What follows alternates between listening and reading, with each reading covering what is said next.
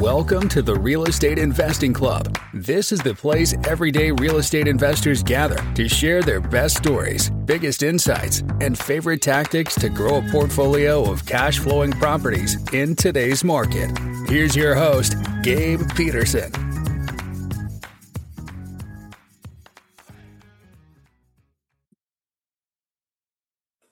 All right. Welcome back to another episode of the Real Estate Investing Club.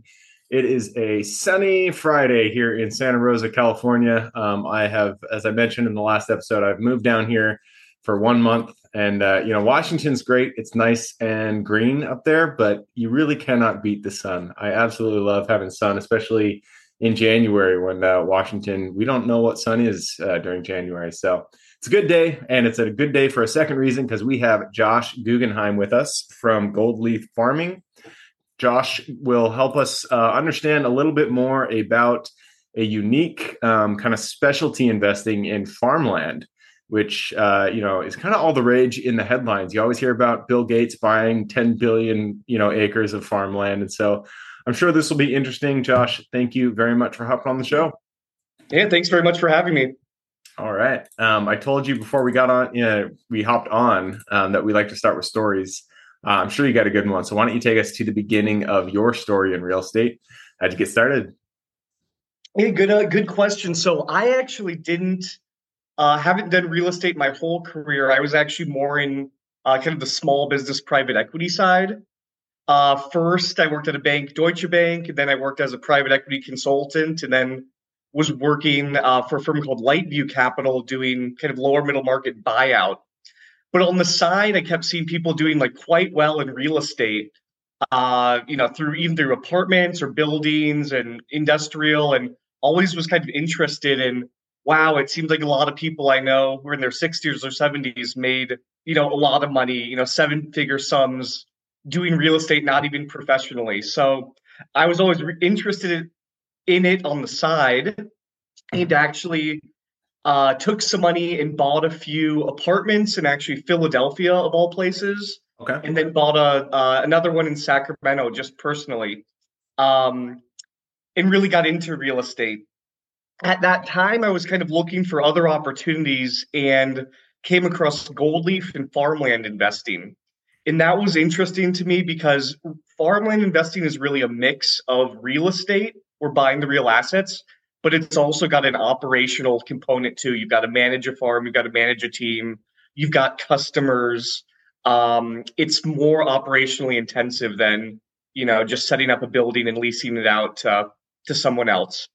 So essentially, I joined Gold Leaf with the goal of working in farmland investing, with the idea that farmland investing is really a mix of real estate and, operating, kind of my two interests, my two passions. So that's really how I got into it. It was more, operating in the beginning, a side passion for real estate, and then combining the two with Gold Leaf. So why, there's most of real estate has an operational component. The only one that doesn't is really just buying straight up land. And so, having an interest in the operations, that doesn't satisfy me enough. Why specifically farmland? Because that is a that's a good point. I would say the opportunity is pretty big. So there are a lot of parallels, I would say, with farmland today of, let's say, manufactured housing 20 or 30 years ago, or self-storage 20 or 30 years ago. If you look at U.S. farmland, it's a big asset class. It's I think it's 2 or 3 trillion in total. Combine that with multifamily, which is 4 or 5 billion, so relatively large, but it's only one or two. I'm gonna pause you there. So farmland, you said, is 2 to 3 trillion, and in multifamily is 4 to 5 trillion. Excuse me. Interesting. So farmland is multifamily is double what farmland is. Double farmland. In office is about, I think, 2 to 3 trillion. So farmland is about the same size as office. So relatively large, albeit, let's say 40% less than multifamily, but pretty large. Okay. Interesting. And it's only about 1% owned by investors. So there's a lot of opportunity out there that's really mom and pop owned. And that's a little different, I would say, than self-storage or let's say manufactured housing today, where there's a lot of investor interest in it. Mm-hmm. With more investor interest, prices go up, processes get more competitive. There's less low-hanging fruit, if you will, to improve assets. Those still exist with farmland. Right. So I would say, if I had done this 15, 20 years ago, there would have been a lot of asset classes that are interesting, manufactured housing, maybe strip malls, various others. But those types of opportunities that existed in those asset classes 20 years ago exist today in farmland. Makes sense. Yeah.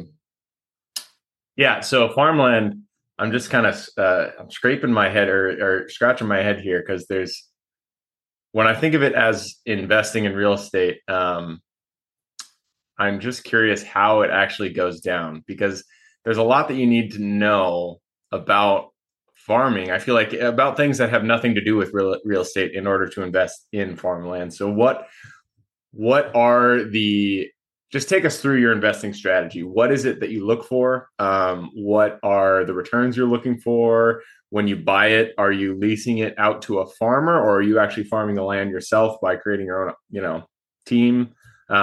Take us through the strategy. Yeah, good question. So we do at Goldleaf kind of two different strategies.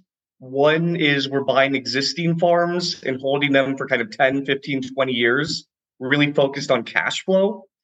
That's probably 80% of what we do. 20% of what we do are developments, where we're buying bare land and then creating a farm and then selling. Those tend to be shorter holds. But in our core strategy, how it works is we'll see a farm for sale, and the real goal is to generate, let's say, kind of 15% returns in total. Okay. 12% on average are driven by cash distributions. And then on the back end, there's 3-4% from appreciation. So it's a cash flow focused strategy. So if you think about, which farms are going to generate, good cash flow and be kind of secure, there's a few things that are important.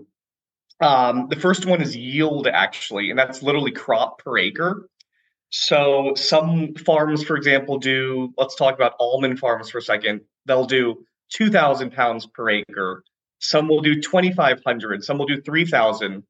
It's really important to focus on the ones that really yield higher, I would say, for two reasons. One, they generate more crop, but then also you end up having a much better cost curve. Every farm, let's say almond farms, every almond farm costs more or less the same to farm. So if you have one that, let's say it's $3,000 per acre to farm, if you buy one that generates only 2,000 pounds, you'll have a $1.50, cost of production. If you buy one that generates 3,000 pounds, you have a $1 cost of production. So your margins are just much, much better. So for us, a good farm is like high yield and low cost of production, good margins. And the second thing is water rates. So as you might actually know, now down in Santa Rosa versus Washington, Washington and other states like that have plenty of water. Let's say infinite water, maybe too much water. That's why you're down here. California doesn't. California is broken down, however, into about 200 plus different water districts that each have different rights to rivers and waters and canals, reservoir storage, different groundwater situations. So for us, it's really important to target, let's say, the best third of water districts in the state, because that water is more secure. And that water is more, I'd say, it's actually cheaper too. And frankly, we hear a lot about a drought in California. In the last 2 years, we've actually had excess water on our farms and we've sold it. So long story short is, in addition to kind of the real estate angles, if you understand water and you understand kind of good cost of production farming and buying in the right areas, that's going to differentiate the great assets from just the okay ones. Your last question was about operations. We do have an in-house team that does the farming on 90% of our properties. That's different. Most farmland investors lease it out to third parties. We wanted to be a little bit more operationally hands-on. We think, being operationally hands-on gives us a little more control, but then it also helps us actually diligence the assets better. because the person who's looking at the farm is an actual farmer agronomist, not some guy in, Wall Street or something looking at an Excel model. So yeah, that makes sense. The thing that I would be most worried about, especially if I myself were looking at buying farms, is I know nothing about farming. And so I feel like it really comes down to very specific knowledge on like the type of crops that make sense. How do you even decide what what crop to be buying? Yeah, I'm assuming you guys have to follow the markets in term from a crop by crop basis. Peanuts, almonds, apples, what you name it. Yeah, so good question. So we have more of a concentrated philosophy where we only want to buy crops that are, we'll say supply constrained, so they can't grow everywhere in the world. So, for example, we would never buy wheat, citrus, something like that. That can grow in multiple states, multiple continents. Obviously, a lot of the row crops are the same way. We have, for example, we have multiple almond farms. 80% of the world's almonds come from California. The yields are the highest here. The cost of production is the best here. There's some pockets in like Portugal and Australia, but not that substantial. So we focus on almonds. We have a lot of pistachios. Pistachios only grow in California, Iran, and Turkey. And the average yield in California is about 2 or 3 times better than Iran and Turkey, which unfortunately don't have good water resources. We have one wine farm and one medjool date farm. Okay. But I think our focus is really have a concentrated focus on these crops that are supply constrained. And then more importantly, we only want to buy crops where the guys on our team actually have experience farming them. Every farm is different. You can't really, if you're a good almond farmer, you can go farm wine grapes, but you won't be as good as someone who's been doing that for the last 10 or 20 years. So we're lucky that we are focused on these, supply constrained crops, but also we've got the in-house talent. This is a little different. There's some other folks out there, other investors that like to, I'd say, invest a little bit in a lot of different crops. That is interesting from a, I would say, risk diversification perspective. You have less focus on the pricing of one crop or the yield variation of one crop versus another, but you lose the kind of the macro angle and the expertise. So there are pros and cons, but we focus on the former. And this might be my own, naivety when it comes to farming, but I've only heard, crop-based farms. I haven't heard anything about cattle or anything like that. So you don't buy, dairy farm. Yeah, no livestock for us. Although we do have one farm that had a cattle lease on it, and we would be paid not in dollars, but actually like 1 or 2 cows per year, which was pretty funny by some local ranchers. But no, not our thing. Maybe in the future, who knows? But no livestock yet.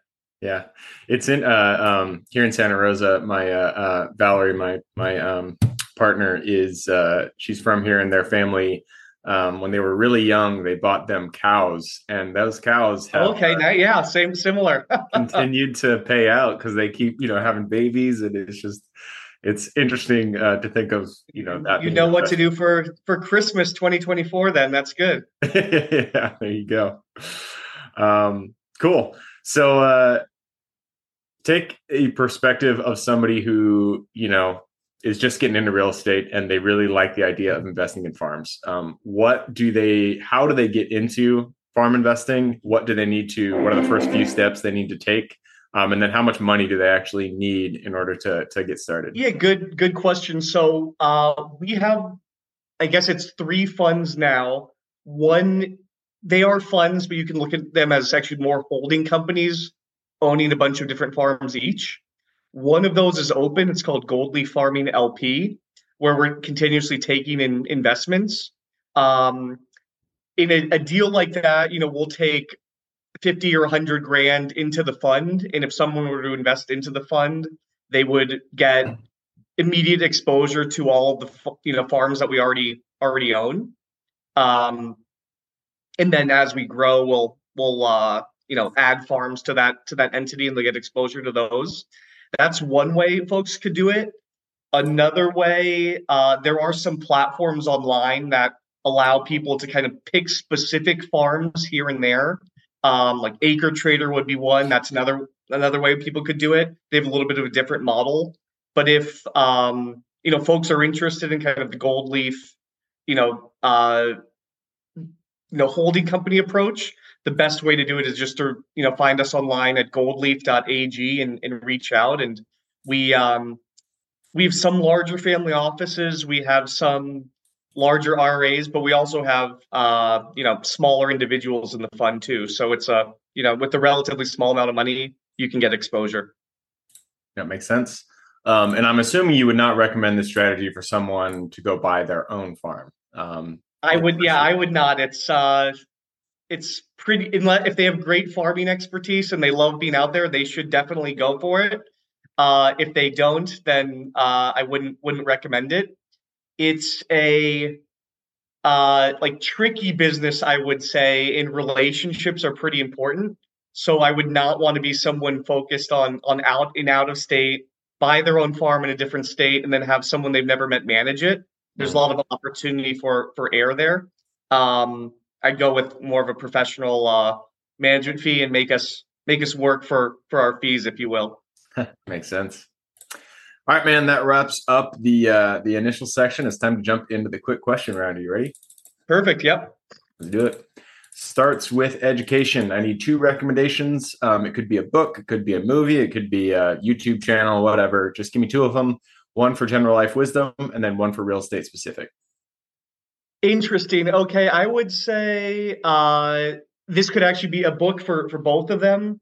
Am I Being Too Subtle by Sam Zell is pretty excellent, actually. Mobile home guy. Obviously, Sam Zell, Equity Group, huge real estate investor, huge business guy. Interesting book. Highly recommended, and has a lot of life lessons too. Cool. It's a good one. I meant to. I own a couple of mobile home RV parks. Okay. We're actually under contract to buy another one here soon. And I've never read that book, but I've wanted to because he did Sun Communities, and they own. I think he made most of his money in mobile home parks, and I'm sure he has some interesting stories. Yeah, and I mean the one of the core messages is his dad told him he's basically an idiot or not focused on the right things. Because he was the dad was only focused on Chicago, very fancy Class A real estate. And Sam Zell said, no, I want to do student housing and I want to do mobile home. It doesn't make sense to buy Class A if you're getting it at a 4 cap when I can buy this other stuff at a 12 cap. Yeah. And the dad said, no, that's not what we do. And he said, no, that is what I'm going to do. And sure enough, 40 years later, and X billion later, he made the right choice. So that's right. All right. Next question is for your younger self. So let's go back to the Josh, who is just getting started so many years ago. Go back to him, look him in the eye, give him one piece of advice moving forward. I would say that don't underestimate the power of personal connections. In college and high school, you're always focused on academic work. And the older I get, the more I realize that the academic strengths need to be there, but the people who really get ahead have excellent personal relationships and value, I would say, emotional intelligence just as much as academic intelligence. Yep, absolutely. All right, next question is an interesting one for you because it is about the U.S. There's a lot of opportunity out there. Big place.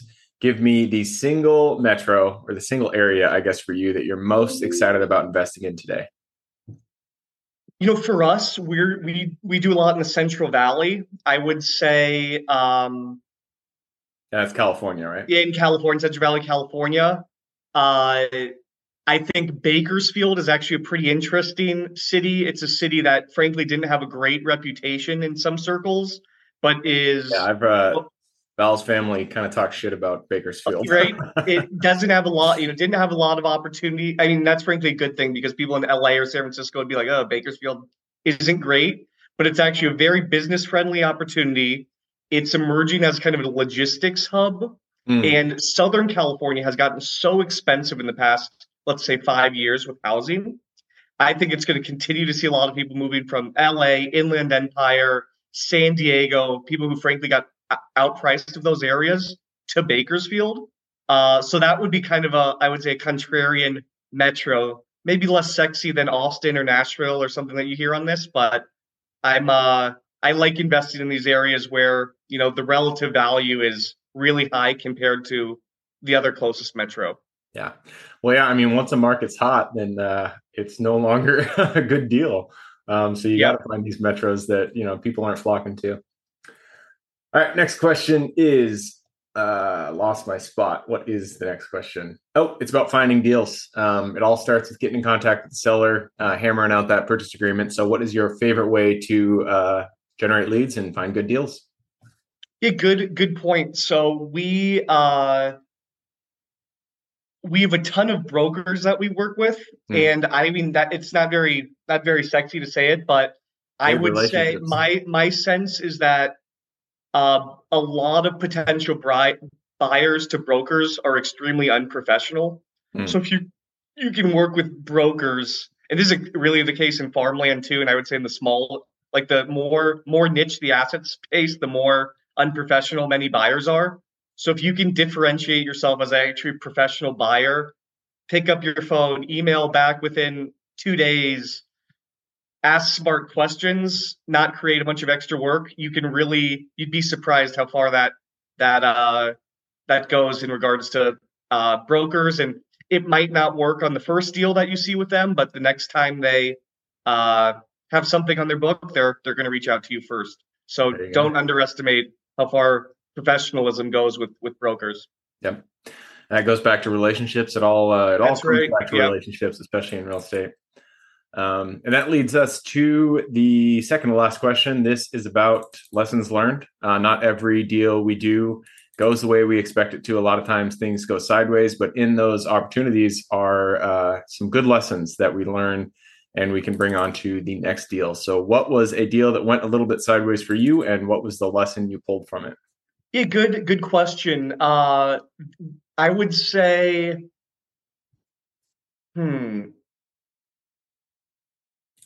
I think early on we had a couple pistachio deals actually. And let's say the pistachios were yielding at 2,500 pounds per acre, which is not that great. And we brought in a bunch of advisors, and they said, "Oh, I'm sure these pistachios can do 3,000 or 3,500 pounds per acre," even though the historical average of the farm was only 2,000 or 2,500. So we did all the underwriting and said, "Oh, we're going to price this thing assuming it can get 3,000 or 3,500 pounds." We made the deal, we closed on it. And since closing on that, the yields have never gotten to 3,000 or 3,500 pounds. We've done the best we can with farming. It's an okay farm, but it's not great. It's underperformed what we'd hoped. So the lesson there is, I would say, be very cautious in regards to paying for underwritten operational improvement.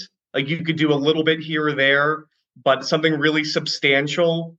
It's really easy to get yourself. You hear a lot of investors out there saying, "Oh yeah, the past seller was no good. We can improve this. There's all this easy stuff to do," and that stuff does exist, but it's sometimes it just doesn't exist. And don't convince yourself around how easy operational improvement is, and don't pay up for it. Yeah, I think that's really good advice. Especially, well, I mean, it's not even specific to farming. It's to everything you do in real estate. Well, yeah. I mean, every broker is going to tell you, "Oh, you're going to double rents within the first 6 months." I rarely see it. So lesson one: never listen to pro formas. Yeah. Yeah. It's so easy to get kind of caught up in a hype train when you're underwriting a property and you're like, "Oh, this could reach the moon. You could absolutely double the rents," but you got to be conservative. You got to understand that a lot of times there are things in play, especially when it comes to the market, that you really cannot change. And even if you want to, get 100% occupancy, you're not going to get there. So yeah, no, and I find it can be a slippery slope. We're pretty good at checking ourselves, and we have a full team, but if you adjust one assumption, then another, and pretty soon you're out of whack. So be conservative. Yep, absolutely. All right, that leads us to the final question. This is for the listeners. You've given us a lot to think about. I'm sure people want to reach out, get in contact with you, learn a little bit more about what you guys do over there at Goldleaf. So what is the best way for people to reach out and get in contact? So the best way to reach out is email. So it's josh@goldleaf.ag, or you can go to our new beautiful website with great videos of our founders, goldleaf.ag. Again, it's Goldleaf Farming. And just shoot us an email. We're happy to make time with anyone. And if it's a small check, that's great. If it's bigger, also great. But also I'd say if you're interested in farmland eventually, but not this moment, that's okay too. We should set up a call. And I'd say in general with these real estate, any investment, when you get it, take some time to think about it. Don't sometimes there's pressure in your inbox, and when we have our investors, we generally like to talk to them, get to know them for a couple months, and then when the time is right, do it. Rushing doesn't work for either. So if you're interested, reach out to us and we'll explain more. There you go. And you guys should check out their website just to see the website, because it is definitely beautiful. Whoever did this website for you guys, kudos to them. They did a great job. All right, so that wraps it up. Josh, thank you very much for hopping on the show. Awesome. Well, no, thanks very much. And I've done a few of these, but actually, the questions were much better with yours than most of them. So I appreciate it. Awesome. Yeah, appreciate that. For everybody who's here with us today, thank you guys for showing up. You are the reason we do this. So if you guys have any questions whatsoever, reach out to me, Gabe with realestateinvestingclub.com. If you guys want to support the show, all we ask, give us a like, subscribe, share, all that jazz. Other than that, I hope you have a great week. Keep rocking real estate, and I look forward to seeing you on the next episode. All right, before I officially sign off, I have a quick announcement to make. If you're interested in becoming a passive investor in one of my deals, my own company, Kaizen Properties, is looking for capital partners for our upcoming projects. We invest in what are known as recession-resistant assets, mainly self-storage facilities, mobile home and RV parks, and industrial properties. If you're interested in investing and would like to learn a little bit more about my company, our investing criteria, and some of the previous projects we've done, go to the Real Estate Investing Club podcast at therealestateinvestingclub.com and scroll all the way down to the bottom of the page. Click on the Invest With Us button. That'll pop up the investor form. Fill that out, and we will reach back out to you as soon as we can. Or if you prefer a little bit more of a personal touch, you can reach out to me at gabe@therealestateinvestingclub.com. So really, that is it. Again, it was a pleasure hanging out with you guys during this episode, and I look forward to seeing you on the next episode.